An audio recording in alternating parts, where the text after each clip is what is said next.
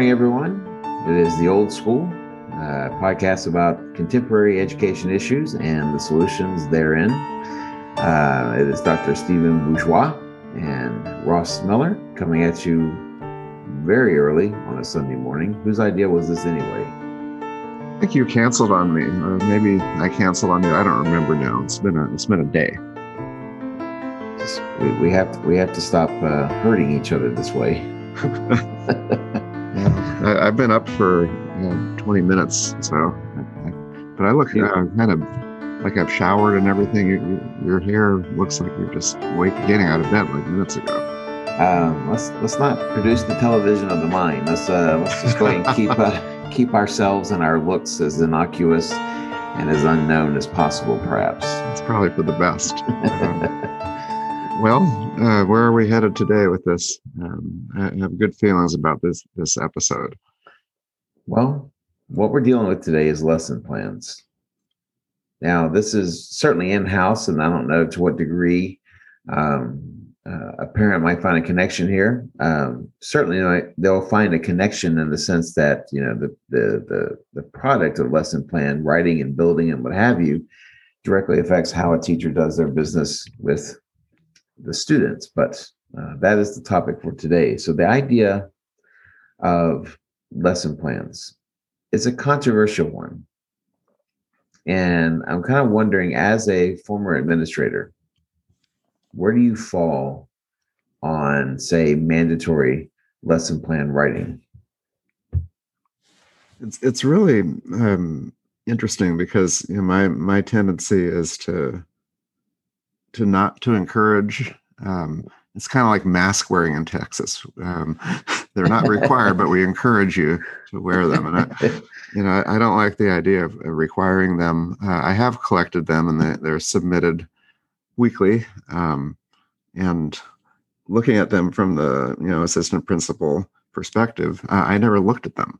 I mean, the fact that they submitted and it was checked off, but what exactly is a principal or someone going to do? Look at them and say, well, your third activity today is a little bit off. Have you thought about connecting that?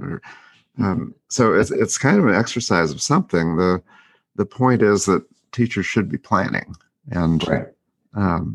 But there's a lot in that lesson plan that doesn't get taught. That's my impression. And well, let's start with yours. The lesson plans that you make, because you've had many principles over the years and many requirements. It probably has changed, but I bet you still have to make them now. All right. So there's a couple of things here about lesson plans. First of all, yes, like masks, they've always been encouraged. But I think a lot of teachers also see it as something much like you described. This is, in essence, busy work. And it's rather unfortunate because, as you say, lesson planning makes sense for many different reasons. But when administrators demand it or require it, we can't help but feel that there's a pile somewhere in the principal's office or the vice principal's office, whoever is collecting these things. And that's where they stay from the moment they're collected to the moment they're thrown away at the end of the year. And so I think sometimes teachers confuse the effects of them being required with their utility. And if they're not required to do it, then they're less likely to do it. Now, if you're a good teacher, you're constantly scoping out stuff. And my first mentor, none of my principals, none of my administrators ever required that we do lesson plans. But my first mentor said, always stay 2 weeks planned ahead. And the idea is that you don't go too far, because Lord knows something is going to scuttle any far-reaching plans that you make. But you don't want to go too far ahead, but you also want to be far enough ahead where you can kind of see where this ship is going in the short term. And just from a point of view of being able to keep in mind every time a kid asks a question, every time someone is posing something, you have kind of the larger context in which all this stuff is going to happen, and then you can kind of answer the questions based off of that. So it provides the lesson plan provides a direction, but it also provides a context about what you're doing. But as far as like administrators and what have you, no one's ever required it. Now, the only time I've seen it done is more as a punitive measure. So if someone has a teacher that isn't doing so great, then they might say as part of their growth plan or something along those lines that they have to do lesson plans. And again, that doesn't do lesson plans any favors, not unlike making people do it. Making it a punitive measure, again, kind of cheapens what the purpose of lesson plans are in the first place. So if you want to punish a teacher or encourage them to leave, which is often what a growth plan is, you require them to meticulously produce these lesson plans. And wow, I remember myself. I'm a teacher pleaser, so if somebody says lesson plans at 8:00 on Monday morning, I'll definitely send them. But I would devise a template as if I actually taught in a template. It should have the objective, the opening activity, some content, some transitions, some closure. All those buzzwords were in there. And then each day looked pretty much like the day before, but you change a few words in there, change the Monday to Tuesday and so forth. And then you'd submit them each week, and they look so much alike that you really could have just photocopied one and say, here it is. I do these things every day. You're right. Well, and it makes you wonder, is there a way? First of all, do you think that it is helpful in any sense to mandate that teachers do lesson plans? I think that they should create, I guess, what you would call a scope and sequence. So here are the things that I'm going to treat in class, not necessarily cover like covering material, but these are the topics that we're going to get into. But from an administrative standpoint, I'd rather not look at the lesson plans unless it's maybe a new teacher who needs help with that. But I think in college and in education, school, they do learn how to do that, and so it's not like it's brand new to them. And I would bet that the new teachers are probably more serious about lesson planning than the more mature teachers. The problem with the model of lesson plans coming out of college is that it involves a bunch of things that, well, I mean, have you ever seen, I'm sure you have, I mean, the college model of a lesson plan that they make all their students do. And so, I had that teacher observer. So she asked me about lesson plans. I said, well, if you're asking me if I do lesson plans, I said, yes, because I'm sitting here at the beginning of each week and kind of mapping out the next 2 weeks. In reality, you're doing an extra week every Monday, to kind of stay 2 weeks ahead of time. But it's nothing of the formalized nature that colleges demand. And, because I've been doing this for a while now, that's good or bad. If you're doing it for a while and then you come down to a streamlined version of like 2 lines, then you're not doing a lot of thinking.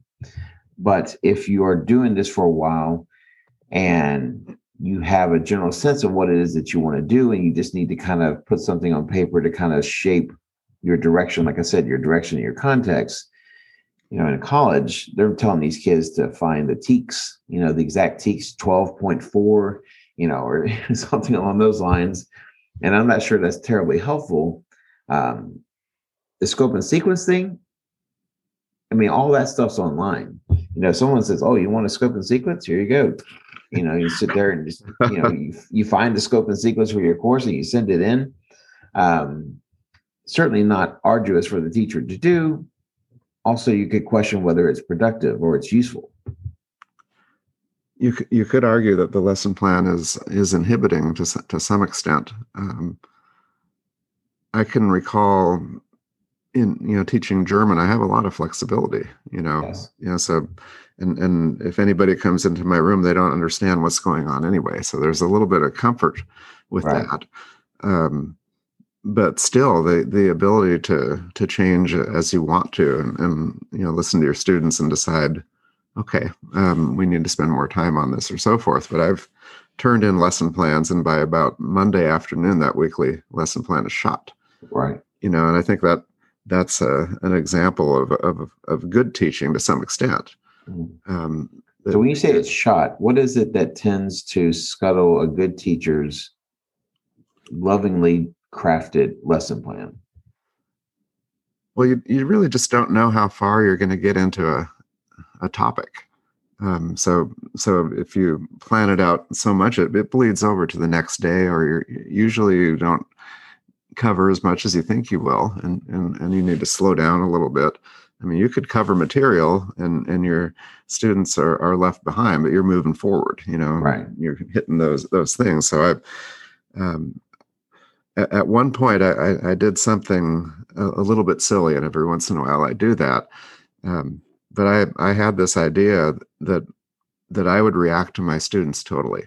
And it was during, one of my times before I left teaching. So it could have been the sign of a breakdown or something. But pretty soon you're showing up in costume as George Washington. I've never done that.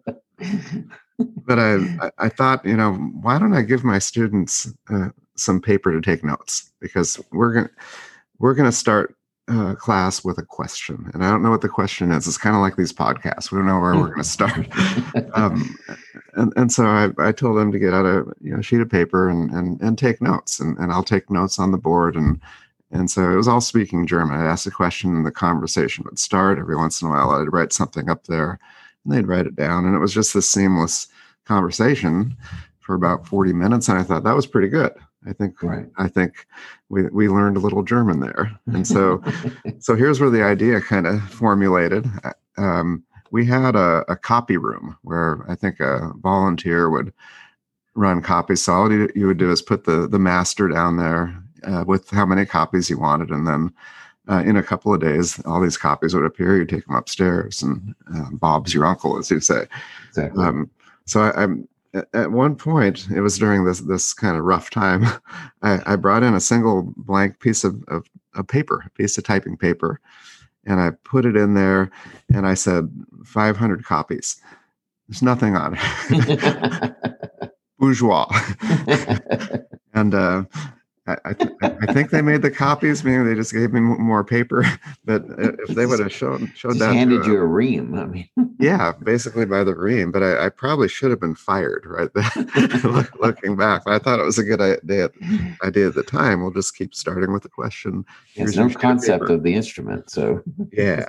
So that's kind of taking a lesson plan to the other level and to silliness. But well, I think one of the things that I think about with regards to lesson plans ties into another pet peeve we have, especially in regards to TEKS. So TEKS in the state of Texas are a series of bullet-pointed objectives that teachers are supposed to cover in the course of a year in a given course. You know what they mean? What does TEKS stand for? Texas Educational something or another. You got like the Texas right. It's called Texas Essential Knowledge and Skills. There you go. But that was my second guess. Okay, but it's a we say it in the plural, but the S actually means skills. Right. So it's one of those ambiguous terms. Is it singular? Is it plural? In general, the term is innocuous. I mean, the idea of Texas is so the state in a kind of an anthropomorphic sort of way has essential skills and knowledge, and then, but I kind of equate it to the idea of rubrics. Ooh. And so it's too early to say the word rubric. That'll get us both to stand up.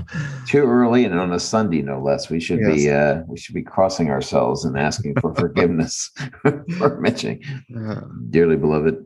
But I mean, the idea that a rubric constricts the student and any kind of learning objectives passed down from on high, in this case from Austin, is restrictive of the teacher. Now, you could say that there are some teachers that need structure and they need restrictions, like people who hand in blank papers and say 500 copies, please. But was legendary. I told about 2 people now, more maybe about 3 or 4 more people know about it. The tens of listeners that we have will spread the Yes. word, but they still talk about it at the school today. Do you remember that time that wacky German teacher that we had? Yes. But I mean, I find that sometimes, well, I mean, all this stuff. I mean, anytime the Texas school board in Austin gets together and decides, here's what we should teach, automatically the conversation gets silly. Who are they? You know, but I mean, the idea is that who the hell are they? What do they know? You know, and usually it's political driven. In Texas, it's a more of a conservative bent, and somewhere else, it's a liberal bent. It's all problematic though, because what it's designed to do is to kind of constrict and construct U.S. history. In my case, which is a tested subject, not unlike the freewheeling wacky days in German class. Oh, no. We have tests there too. There's, Yes. Well, I can't remember what it's called, TEK or tech. Something. But in U.S. history, you know, oh man, U.S. history just drives people batty. You know, they don't know it, but it doesn't keep them from pontificating on it. And so they're gonna ask teachers, not ask, they demand that teachers go in different directions. But all this does is it limits the exploration, and it limits the context in which all these demands are being placed upon. You know, so if they say you have to teach this person, well, why? You know, or even why not? But just the idea that someone says you have to teach this person. Okay, who do we not have to teach? And can you make an argument for why we don't have to teach that particular person? It's an endless cycle of ridiculousness as far as the conversation goes. And it does make you frustrated. And what it does, and we talked about this before, all these essential skills and knowledge and what have you, and all these kind of rubric type of things, what it does is it tightens the curriculum to a few salient, though discombobulated, disconnected points. And basically what the kids are learning, it feels like sometimes, and again, this all depends on the teacher, because, you know, in my example, I'm surrounded by a lot of great teachers, and they know way more than what TEKS demands that we know. But for other teachers, you see the comfort in sticking with it as the play is written. And the kids get no concept of history beyond that. And so therefore, it's very hard to develop an appreciation for a subject when you're looking at it through such a constrictive lens. So the lesson plan connects to that. I think we've talked so much about testing, but the TEKS align with the state test very closely. But the odd thing is that there are so many more TEKS than test questions. Yes. So it's a little bit of roulette happening as well. So you're trying to cover, I hate that word, this incredibly diverse, you know, and as you said, almost unconnected set of standards and statements and TEKS. But the test may address, you know, a quarter of them or something. So you're kind of guessing. And in that lesson plan, if you actually look at a form for a lesson plan for university students, in the very right hand corner, it said TEK. And so you list the TEK. So imagine a teacher who's serious about writing a lesson plan. They have their screen open, looking at all these TEKs and saying TEK 4.2 or whatever the hell it is, and writing it in that square. And the time that it takes to find the TEKs, right, to read those individual statements, you could actually be creating lessons, real lessons. I would argue that the lesson plan you turn in, if you're asked to do it, is a fake one. Right. It's completely for show. And sometimes I would do that. I would say, okay, here's my fake one. It looks great. But then on another piece of paper, handwritten, this is my real lesson plan. This is what I'm going to do today. Right. Yes, I think, like most things, what lesson plans do is it encourages kind of end run around, you know, especially if you're a good teacher. I mean, if you're a good teacher, the notion of lesson plans demanded upon from on high is, you know, what the hell they want me to do? It's just sitting there. You grumble as you kind of photocopy the same lesson plan and just send it in. I guess in German, it would be funny if you just handed in all your lesson plans in German. I thought about that. I never did it. That would have been really, really smart. I always spoke nothing but German, as did my students when anyone walked in the room. Because they're fluent in German, clearly. Yeah, they must be. They have to be because of those 5 minutes or whatever. But the test, to me, as an administrator, if I wanted to require anything from teachers, it is to submit, some tests. Not necessarily every test, but the test tells you, as much about it than 4 weeks of lesson plans, because you know what they really think is important. So maybe take a backwards work. And the beauty of that is that most teachers have already made their test. Meaning you have to make it to deliver it. So it's just as easy to send it to that vice principal who's observing you once in a while and say, hey, look what we're doing. But is it a gotcha thing, or is there a requirement from above, meaning above the principal saying we need our teachers to submit lesson plans, and then so the principal says, okay, I don't believe in this, but we're going to require them, wink, wink, to the faculty. Well, I mean, I think anybody who says we need to require lesson plans, this is an example of someone doing something just because they can. Because that same Yahoo that's demanding lesson plans isn't reading them. It's like you said, they're in a filing cabinet somewhere, or they're in some sort of Google Doc drive, or to use the modern parlance, But that's where it stays. I think a principal on an average daily basis has enough time to look at one, much less 100 lesson plans put forth by a teacher. Hell no. They got stuff to do out the wazoo. I mean, they got meetings, and they got conferences, and they got budgetary, their head is swimming with the amount of stuff that they have to do. So anytime someone says we need to demand lesson plans, well, that's just, like you said, it's just making your teachers jump through hoops because you think that's what you should be able to do. Now, so all the talk thus far has been rather negative about lesson plans, but they do serve a fun. That's what we do here. Yes. We tear things down, but we don't build them up. But here we're going to build them up. Okay. For the teacher and for the teacher only, what would you say are the required or essential elements of a good lesson plan? Okay. If we have young teachers out there listening, maybe, and I know at least one young teacher we have listening.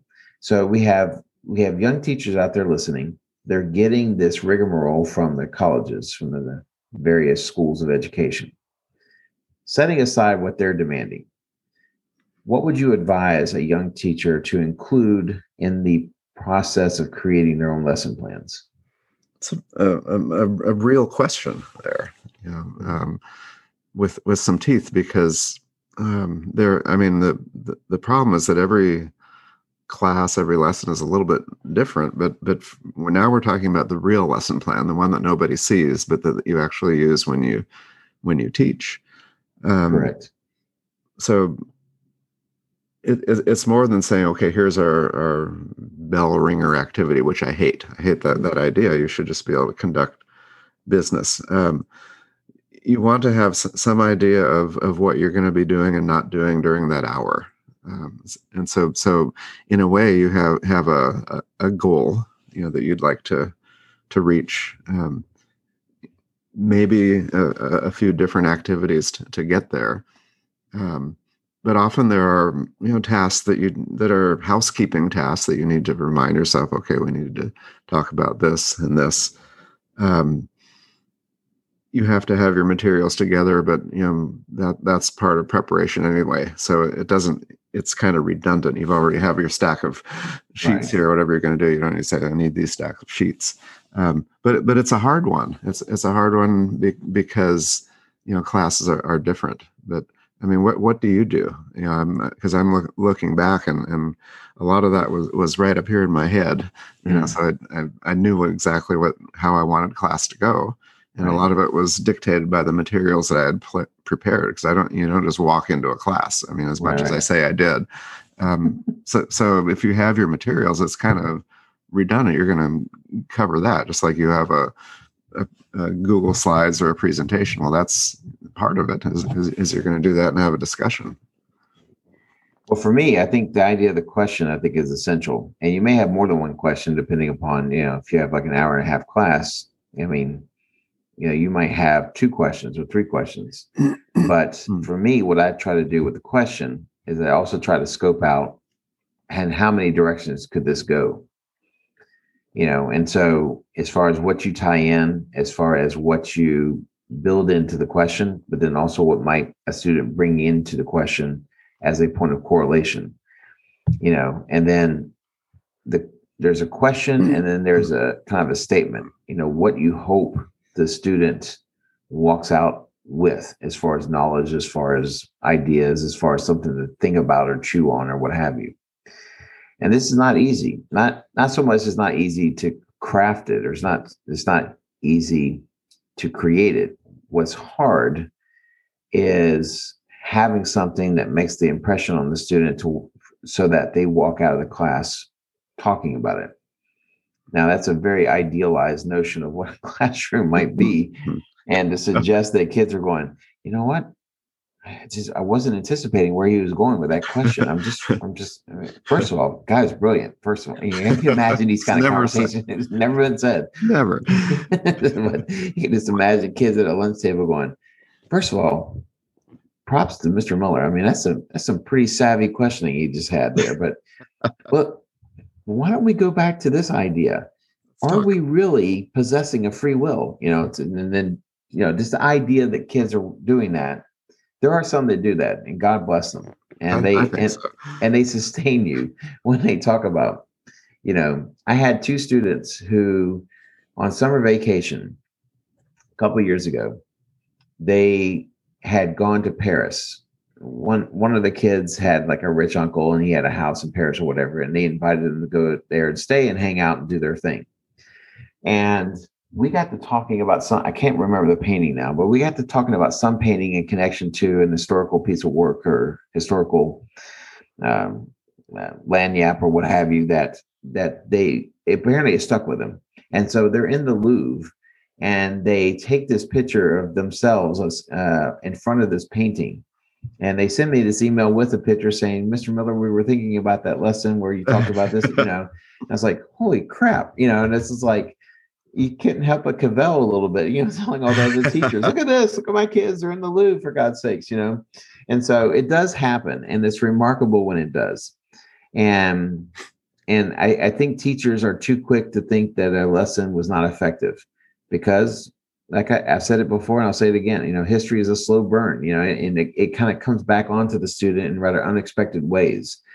Like when you're in Paris in the Louvre, you see a painting, I had another kid that was doing a mission work or something like that in St. Louis, because Lord knows St. Louis needs help. And she was at some graveyard. She came across the graveyard of Dred Scott's wife's grave, and Dred Scott was a very important court case dealing with the status of slaves in 1856, 57.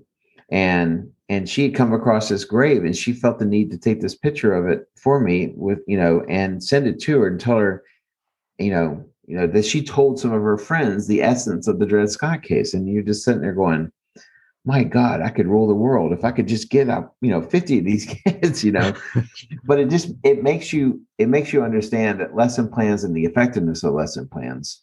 First of all, it has to be pointed. Second of all, it has to be with the idea that you will leave those kids with something to think about later. And then every once in a blue moon, I've been teaching 25 years. I only gave you 2 examples. Yeah, but I was waiting for the third one. But it's the idea that this does have the potential of sticking with the student. If you craft your lesson correctly, and in doing so, if you direct your efforts intentionally enough, you do have the ability to make this happen. Well, a lot of classes are based upon a text, that has an outline, and so it's tempting to just follow that, and that kind of is your lesson plan in a way, and your curriculum and your test and everything is right there in one little container.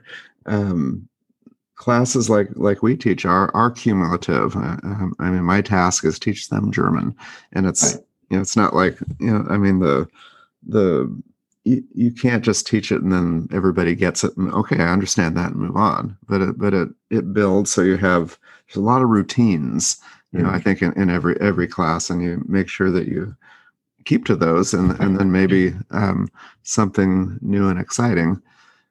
But overall, I can't say that anything that I put on that scribbled list wasn't in my head already. Right. And that's maybe the whole point of this is that if you're a good teacher, you know what you're going to do. And I hate the idea of writing objectives on the board. Do you write objectives on the board? I do not. Well, a lot of principals require Yes. that. Yes. And what does that mean when you see those four little bullet points, on the wall? From a student point of view, that's all you have to know from today's That's right. today's exercise. Yeah. So we're covering this, as it were, and the teacher. It's just a formulaic kind of crutch, that sometimes a teacher will use to stay within the lines, as it were.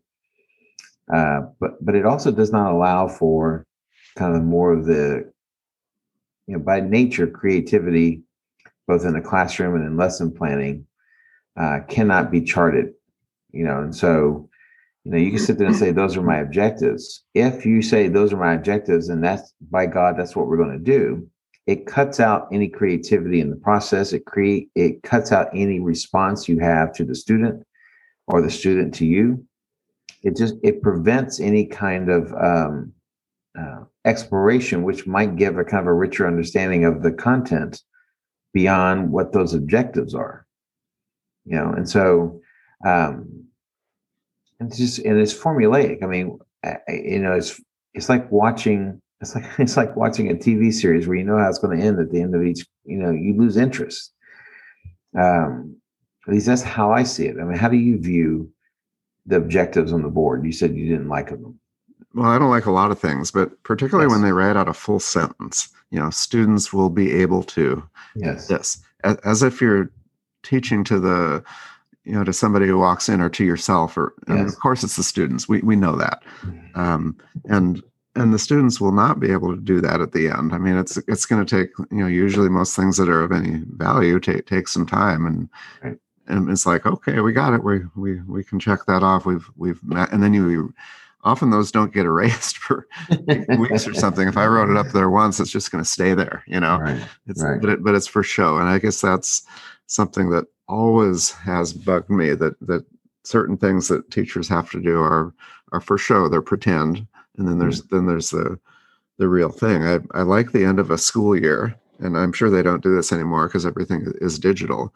But we did have to turn in often that last test for a very good reason. A student's absent and they need to come back in. So I liked that, and it made me think that's actually really helpful on a different level as well. If only someone would read that test. The other thing I kind of liked is that you would turn in your grade book, and there was a finality to that. It was maybe wrapped with a rubber band, and they put them on the shelf, like probably never to be seen again, but it's a record in case there's a controversy. Now we have that digital, but I liked that. You turn it, because it was like, that's it, year's over, I turned in my grade book, now I can go do what I want. You had to turn in the grade book? Yeah, I can remember doing that. That was at a rather large district, and so I was there for about 6 years, and at the end, I mean, the end of the school year was really, really hard because closing it out, in a single day, I found challenging, and we can talk about that again another time. But the turning in the grade book was final, and so in a way, that's the summation of all these little lesson plans and tests, because it's right there. This is what I really did, and you can look at it if you want to, and it has attendance and grades and whatever else. But there's a finality to it. I never turned in grade books. I have all my grade books. Hold on. I do. You have a grade book, a real grade book for every So you have 25 of them. It may be 23, 24, 23. But yes, I have a grade book for every year I've taught. Have you ever opened one up and looked at one? When I have had a student who has reached out to me for one thing or another, usually just to remind myself who the kid was sometimes, but also to remind myself of what they did in class. I will sometimes open the grade book and find the kid, find the class, kind of take a look at just what they did from a number standpoint, which is horribly misleading. But sometimes what that'll do is it'll jog my memory as to the individual themselves, and I tell you where I got this from. So my U.S. history teacher in high school in Maryland was a guy by the name of Mr. Richardson. I hope he's not dead. He's a nice guy, but he's getting up. He's got to be getting up there by now. And he just had a kind of irreverent, kind of sarcastic, acerbic kind of wit. And my favorite joke, we had some girl that was like in her sophomore year. She wore like typically preppy kind of clothes, like a white blouse and a skirt or pants or whatever the case may be. And then like the next year, as a junior, she was dressed all in black black hair. And I remember the teacher said, it's quite an ensemble you have there. Everything kind of coordinates, and it was designed to be kind of an offhanded remark, but it stuck with me. But the thing that also stuck with me is that after I graduated college, I sent him a letter. That's when you did letters back in those days. And I sent him a letter saying how much he had inspired me and how much he had kind of pointed me in the direction of being a history teacher. And sorry, hang on a second. I'm so sorry. You okay? Maybe we can take this out. I'm so sorry. You all right? Okay. So my daughter came in with coffee and I didn't notice it, and I was just trying to gently kind of redirect her, and then I hit the coffee cup, and so you spilled coffee on your daughter. No, I hope I didn't, but I think it mostly went on my hand and on the floor. So you said "ow," not your daughter, who could have sued you technically. She could have. She might still. I don't know. It's early yet. Well, we'll leave this in. That's pretty funny stuff.